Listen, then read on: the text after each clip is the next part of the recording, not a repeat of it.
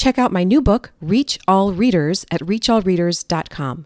When you pre-order, you'll get special access to my Science of Reading mini course. Learn more at reachallreaders.com. Welcome back to our Changemaker series, and this week we have a conversation with Kristen Wynn, Mississippi's State Literacy Director, and this was such an interesting conversation for me. She taught me so many things about how it works to make change at such a big level. I know you're going to appreciate hearing about Mississippi's law, as well as how they implemented it across the state and how Mississippi made huge strides when it comes to helping every child learn to read. Welcome, Kristen. Thank you, Anna. I'm glad to be here. Kristen is a former first and second grade teacher. She also was a K-5 interventionist, literacy coach, and coordinator, and is now the State Literacy Director for Mississippi. So I invited her on the podcast to talk to us about how we can make changes at a local and then state level. So Kristen, could you talk to us a little bit about your history as a teacher and what brought you to the position you're in today?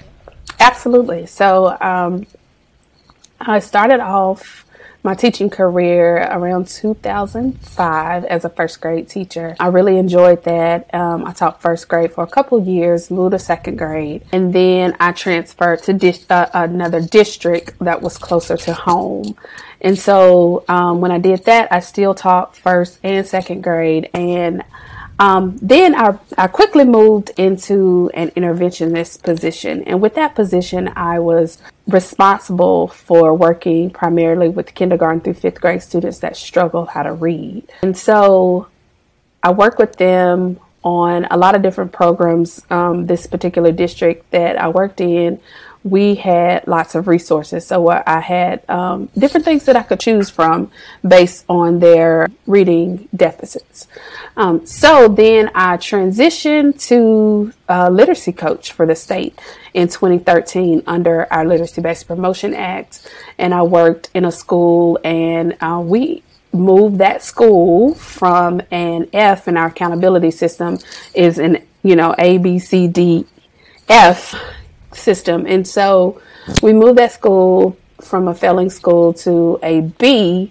I moved to regional coordinator, assistant state coordinator, and then in 2019, I took on the role as state literacy director in Mississippi. So I feel like all of those experiences as a first grade teacher, really understanding early literacy, and as an interventionist, and then as a literacy coach, has really prepared me for the role that I'm in currently. That is quite a background. It's so interesting. Before I pressed record, you told me that you were a balanced literacy teacher at one time. Can you talk to us about where the transition came, how it started, and how you became aware of the science of reading? Absolutely. So I confessed that, yes, I was at one time a balanced literacy teacher, because at that time when I started teaching in our state, and up until 2013, when a lot of things really changed in our state, balanced literacy really saturated our state. I was trained in the cueing system. We had Lucy Calkins writing. We did a lot of that. We had the level text. But as a teacher, as an interventionist, I knew something was missing. Like I couldn't, it's always like this one thing you can't put your hand on it, but you knew something was missing. So I started to just research, and there was one of my colleagues was using another phonics program in her classroom. And so I said, you know what, I'm going to use that with all of my students. And so I did that and saw tremendous gains in my classroom. Then transitioning to an interventionist, I was trained in dyslexic therapy. So because I had students with dyslexia that I was responsible for servicing. And so I was trained in that, and that method is really explicit. And so I was, in my mind, I'm thinking, if this is good for our students that really struggle, why can't we use this for all of our students? And so that was my first encounter with not necessarily formally knowing there was a name of the research, that the research was aligned to the science of reading or that, but that was my first encounter with understanding structured literacy, which is the application of the science. Sure. So when I transitioned to the State Department in 2013 as a literacy coach. I'll tell you how bad balanced literacy was in our state.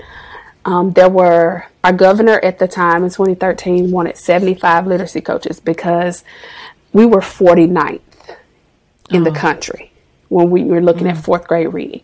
And so he wanted 75 coaches. The department went through 500 to 600 applications. And in the fall, there were only 24 of us that walked in that door that were able to, that knew or had some background knowledge of structured literacy in the science of reading. And so that kind of gives you an idea of what was happening then and, where we were. So when we transitioned, we procured letters, and that is a professional development training grounded in the science and the research on how students learn to read. So we procured that, and then the first cohort of us that went through letters were the coaches. So the 24 of us, we went through the program first, and it was very intense. That was my first real encounter in getting a deep knowledge, I would say, of the research as we know the science of reading. Okay, so you started at a really sad place at 49th. What was it that really changed things for you?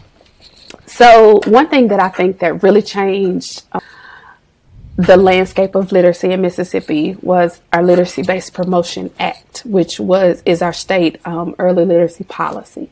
So that act came into play in 2013, and it is very explicit and provides lots of details of specific things that have to be done.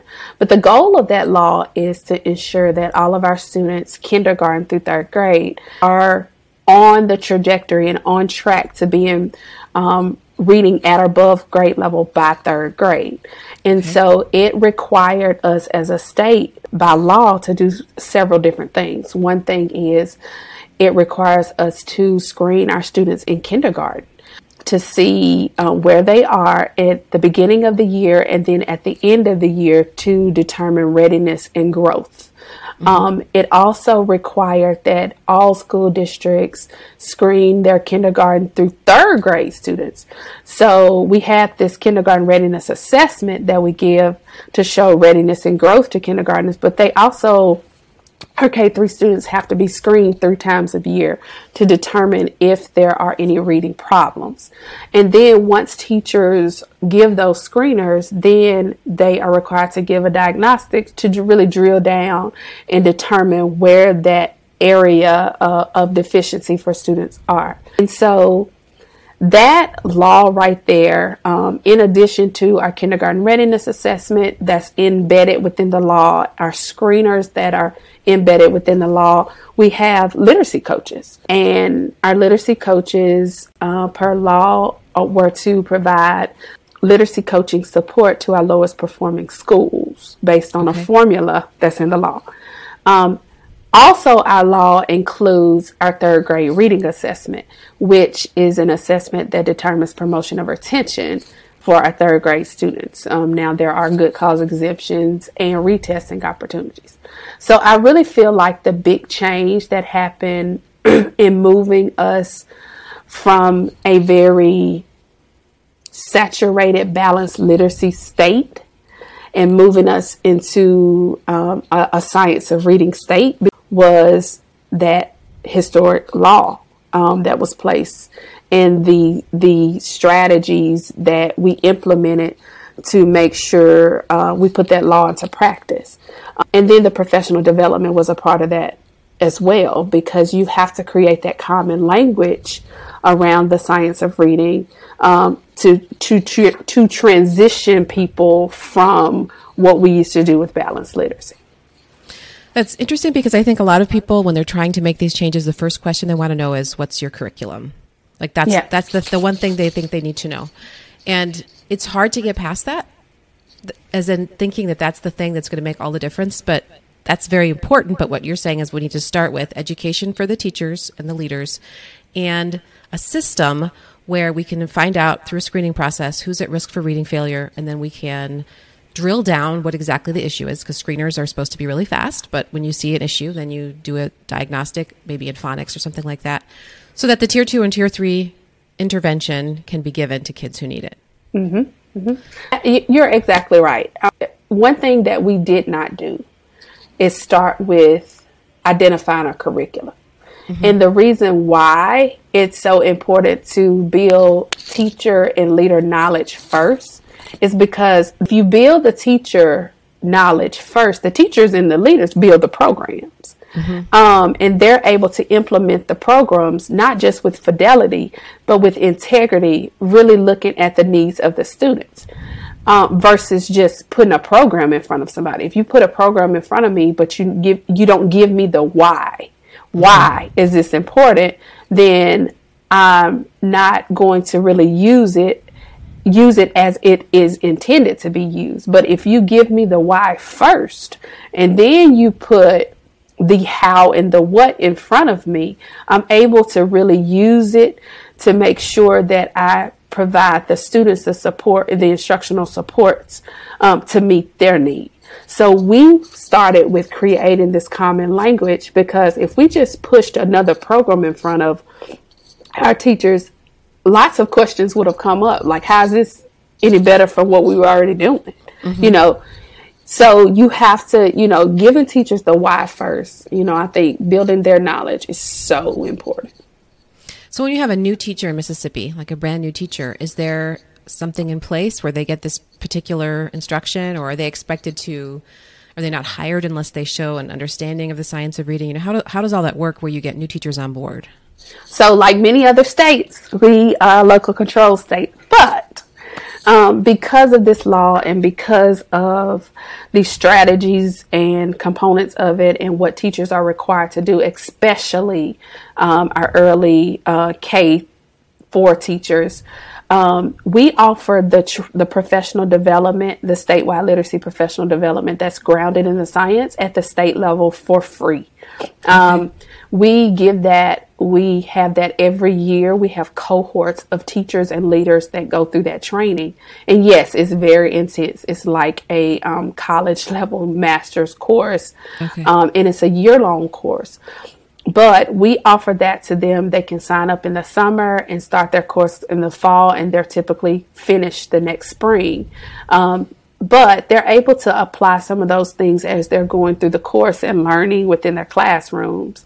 But yeah, we offer those not only to our new teachers, but veteran teachers, mm-hmm. Pre-service teachers, which are teachers that are in school. Because along with our Literacy-Based Promotion Act, along with our law, it's in Mississippi, it's required. Pre-service teachers are required to take a Foundations of Reading assessment, which means you have to show based on an exam if you are ready to go in a Mississippi classroom and teach students how to read. So that's a requirement. So because of that, we've had to make some changes in the preparation area. And so we do offer the training to some of our pre-service teachers as well as our professors, so that they're able to try to catch them. We want to catch them on the front end, be preventative. And so, we offer that training across the state. So when this started, you said 2013 is kind of the year where this all kind of started. That's that change year for us. How did that go over? Just when I think of myself as a teacher, I think back to when I was diehard balance literacy. Like if this would have come down to me, I don't think I would have taken it very well. Like, how did you get everybody on board? Is that still an issue? So it's really not an issue now. The issue now is, can we host? I mean, it's a good problem to have. The issue now is, can we host trainings in our districts? And I have 200 teachers that need to be trained right now. So those are good trainings. Those are good problems to have at the moment. But when we started, we really faced some resistance at first, because change when you are trying to change something, change is hard. And a lot of times people don't want to change, because change requires me to learn something different and get out of my comfort zone. And so, yes, at first we did, but what we did was we started it was required for those districts that were assigned literacy coaches. And I think I mentioned this earlier, that a part of our law was our literacy coaches. We placed literacy coaches in our lowest performing school districts. So when we did that, those as a non-negotiable, as you might say, we required those school districts to attend the training. Okay. And so that was a requirement. You had to attend. And some of the school districts that were not on our list, that were our higher performing districts, I mean, we had districts writing letters to say we opt out. We don't want to do it. And things of that nature, which was fine. We started where we knew we needed to start. And so we called districts, we got them to partner with other districts to roll this out. And so we rolled it out in our literacy coaches first, and our literacy support schools, And then our kindergarten readiness assessment was in place. And so once that got in place, and once we got the training rolling, and we saw growth in just kindergarten, in some of our lowest performing schools that outperform our higher performing schools and districts, then it was, let me see what this training is that you all are doing. Let me see what's happening, because, this district, who hadn't been necessarily performing very well, was outperforming this district that was considered in our state a higher performing district, just in their kindergarten, with their kindergarten teachers being trained in the research. And so we started to get traction. We started to get buy-in. With our training, we coupled that with coaches. So our coaches really got into schools and helped teachers navigate the content for the professional development. They did additional PLCs on how, and so we started to see things shift and change, even with screener data, kindergarten assessment data.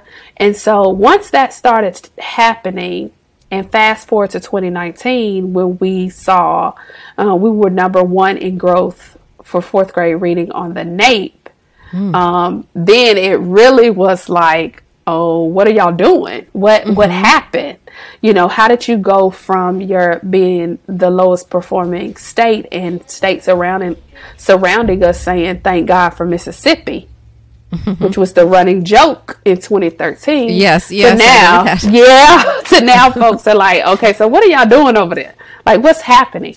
But we took a real sense of urgency type stance, and took a real bold stance to say, we are making these changes. Like, this is going to happen. Like, we have to do this for our communities, for our states, for our state, for our students. And so that's it in a nutshell. So really, it was the data. Data that really made the difference. If someone would just want to know real quick, we're talking very high level today, but just to get into the weeds a little bit, what would you see that was different in these kindergarten classrooms after the teacher had the instruction and they were, what was looking different than compared to previously? Yeah, so we were, what I saw in a lot of these, in kindergarten was the example with the data that we had, but what I saw in a lot of these classrooms, K-3, was initially we were using the level text, and then you saw more structure. You saw more explicit instruction. You saw we created lots of resources at the state level. As coaches, we created a 90 to 120 minute literacy block for our schools. And so that was one of the non-negotiables. We had a list of non-negotiables that we gave schools. And that was one of them, to have this uninterrupted literacy block. So now you see there's now an uninterrupted time for reading to be taught. That uninterrupted time included instruction that was really explicit for teachers within the 5 components of reading. You saw students and teachers moving from using level text to decodable text in kindergarten. And so then you saw the kindergartners, based on our kindergarten readiness assessment, enter kindergarten not necessarily ready, but leaving kindergarten as emergent readers. Like they were beyond ready, to the point where first grade teachers, you got to beef it up a little bit now, because you're getting these cohorts of kindergartners that are leaving ready. And so one thing I do want to point out that was coupled with our Literacy-Based Promotion Act was our Early Learning Collaborative Act, which also put pre-K classrooms in some parts of our state. So it added additional pre-Ks to our state. So these collaboratives, we started off with only a few collaboratives, and then we moved to having more. So we really started this in pre-K. But kindergarten was a part of our Literacy-Based Promotion Act. So to see the transition from going in and looking at level text and the shared reading to now seeing very explicit instruction during a uninterrupted block of time, it made a big difference, coupled with coaches right there side by side with teachers helping them. Oh, okay. So for people who are looking for more specifics, can you lay out for us what that literacy block might look like in the kindergarten and the primary grades? Sure. So we actually developed the literacy block based on our professional development training at the time, which was letters. And so our science of reading professional development. So we base this on the recommended times for that. So we have a kindergarten block because we have kindergarten guidelines, but our 1st through 5th grade block has time allotted within it for foundational skills instruction, which means the phonological awareness is in there, the phonics is in there, the fluency instruction is embedded within that block. And then you have the block of time within that literacy block where we're talking about language comprehension, building the knowledge, using high quality instructional materials during that language comprehension block of time. So you have your foundational skills block and you have your language comprehension block. And then within that block, because we started off 90 was the recommended non-negotiable uninterrupted. But because there was so much that needed to be done within that, and we wanted to make sure we had small group instruction, because you have a block that has whole group and you need time for small group instruction to really remediate and do some small group things with students that are not performing where they need to be. And then we added writing instruction, because reading and writing should be parallel and go together. And so we also have, as a part of our state assessment, there is a writing assessment. So we had to get kids and teachers out of their comfort zone with writing every single day. And that writing needed to be connected to the text to which they were reading. So that block kind of includes a foundational block, a language comprehension, building the background knowledge through read alouds and really high quality complex text. And then you have your writing portion, in small groups. So that's the layout that we have within our literacy block. Thank you for sharing that. And I'll definitely link to any links that you give me that will help people learn more about that. So we talked about the big picture, about how this got started, about how it trickled down to the schools, about what some of the day-to-day things look like. So now, if you're willing to share any curriculum recommendations that you might have, I know that that's not where we want to start, but everybody wants to know. So what do you like? So I'm going to say this because I have to be politically correct a lot of that. Sure. So we have an high quality instructional materials initiative happening in our state. So as a state, and I can send you this link to our Mississippi Materials Matter website. As a state, we have adopted 5 ELA curricula that we deemed high quality based on our rubrics. And our rubrics are really closely connected to the Ed Reports rubrics. We work with them to develop our rubrics. But one thing that we really did differently, because like I told you before, we started with building teacher leader knowledge. And in Mississippi, really focusing on those foundational skills was so important to us. So the curricula that's on our list could not make our list, I would say, if they didn't pass Gateway 1, which we added a very strong criteria on foundational skills in that gateway, because that's extremely important for us. So we only have 5 on the list. That's not to say that there are not others, but we define our high quality instructional materials as being aligned to our standards, comprehensive, externally validated, and includes engaging and complex text for all of our students. And so those, if I have to, within the 5, I'll have to say the districts that have used them started off using them with fidelity, which means learning the program and moving to integrity really fast. They've seen lots of growth.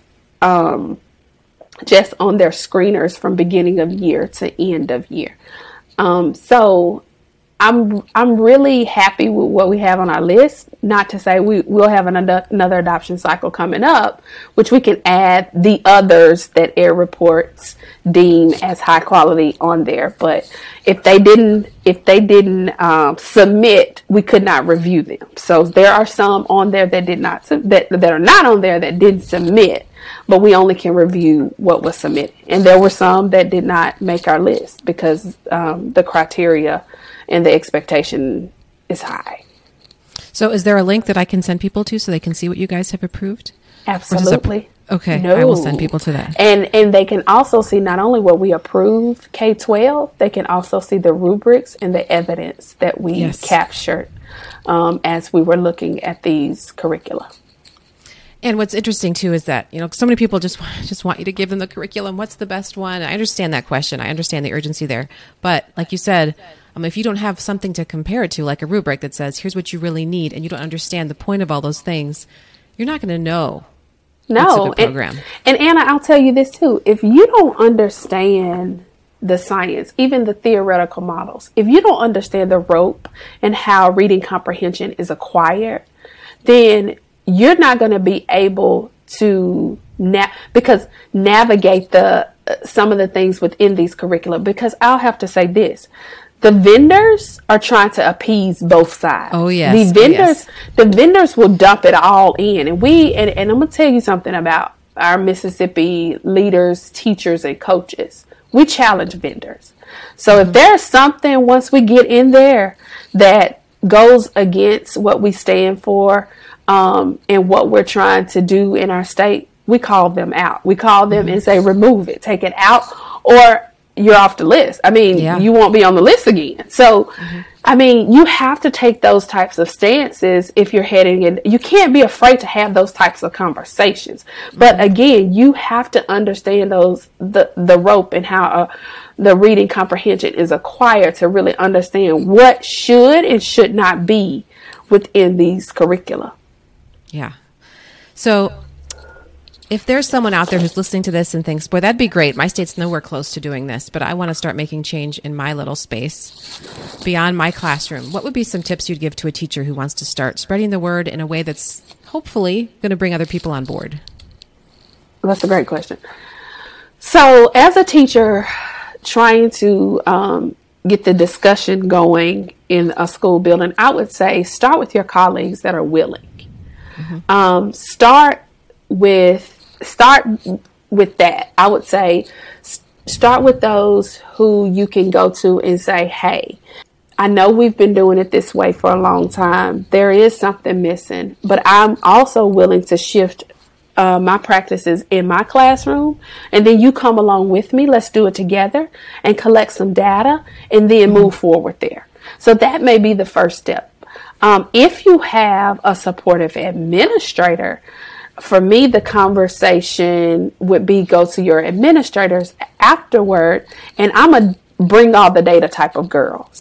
It would be great for a teacher to be able to take some data and say, hey, I know we had these gaps, so I went and tried this, and this is a strategy or instructional practice that is aligned to the science, and it worked for my classroom. could we see about implementing it statewide? And schoolwide. So you may have to just start with little small parts or small things. But I would say most definitely start with the data, the articles, find schools that there's so much information out there right now of schools that have done it well.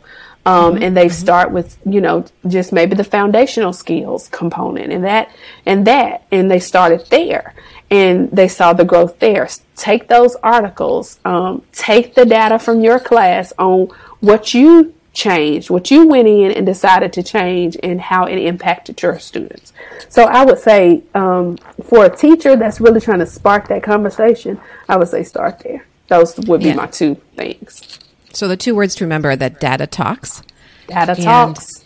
And for teachers who aren't sure where to even start with that, because I know many schools are using like a balanced literacy assessment, like Fountas and Pinnell's or DRA, I believe is balanced literacy. Mm-hmm. So what they might want to do is check into Acadience or Dibbles 8. I like Acadience. I think it's really easy to use. Mm-hmm. It's free for you.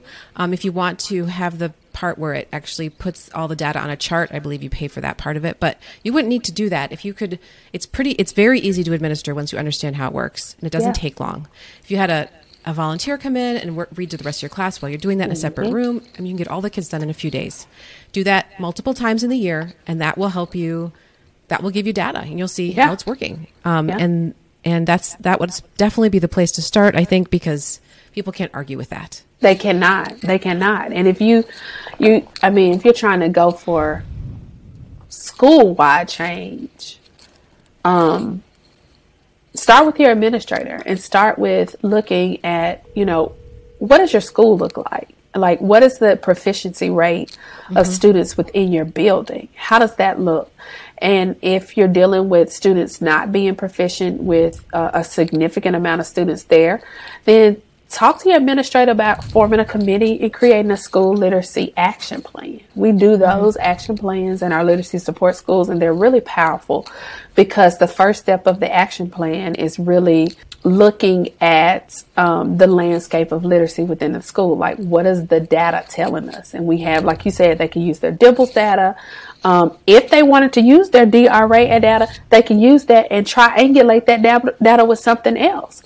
Because that data may tell you that your kid is reading on grade level, and then you get something like Dibbles, and they have all of these gaps. Yes, that's another really good point because, there's a work of Matt Burns. He's done some work on this where he's compared the kids' results on the Fountas-Pinnell assessment. I think it was Matt Burns, right? The Fountas-Pinnell assessment compared to the state assessment, and it just showed that the Fountas-Pinnell assessment was about as useful as flipping a coin as for finding out whether kids were going to be successful at readers or had problems. So that's a really good point. Like, you want to compare it and say, hey, this assessment reasoning says this kid's a good reader, but look, at the beginning of the year, look at all the holes they had, and then show the growth. So for sure, that's excellent. So it's been 10 years since Mississippi has started a change, right? Where's Mississippi now, and what's next? Oh, wow. So we are so excited to say that in 2013, we were 49th, and in 2022, we're now 21st. Wow. So that's amazing. I always say this, we still have our foot on the gas because all of our students are not proficient yet. And until we get to that point, we hadn't arrived. So we're still refining different things. We still keep the same, like you said, we have this system in place, but we're just refining things where with our high quality instructional materials initiative, that's something we've brought on, and that's fairly new. We also offer layers of we will be offering layers of our Science of Reading course. So our leaders go through layer 1, which is the foundational layer of the course where you just really unpack the science, like you really understand the theoretical models and what does that mean in your role as a leader, and really create that school literacy action plan. As a teacher, the same thing, that PD is provided for you. But the second layer that we're working on for the upcoming year is a structured literacy course. So we'll have that for teachers, an option if they've gone through the first one, a structured literacy course and a writing course for teachers and leaders. So We are trying to be really innovative in our approach to moving things forward. We're always looking at the data and the gaps and where we need additional supports. We've created a coaching academy to get more coaches on the ground, because our PD model is our statewide PD, our regional trainings that are created by our coaches and literacy leaders, but then also coaching. So it's kind of like our model is kind of triangulated. We can't leave off coaching. We know that's so essential to the gains that we've seen. So we are just trying to move and continue the work and trying to fill in the gaps where we see things need to be tweaked a little bit. Yeah, well, congratulations. That's really, really amazing. I did not know that final number, so that's very exciting. Thank you. And thanks for helping us get a big picture overview of how this looks at a state level and how a state can make big changes. You're so welcome anytime. You can find the show notes for this episode at themeasuredmom.com/episode 138, including a link to Mississippi's approved curricula. I hope you'll join me for the rest of our Changemaker series, as well as our short Wednesday episodes, which are intended to be practical ways that you can apply the science of reading right away. Talk to you next time. That's all for this episode of Triple R Teaching. For more educational resources, visit Anna at her home base, themeasuredmom.com, and join our teaching community. We look forward to helping you reflect, refine, and recharge on the next episode of Triple R Teaching.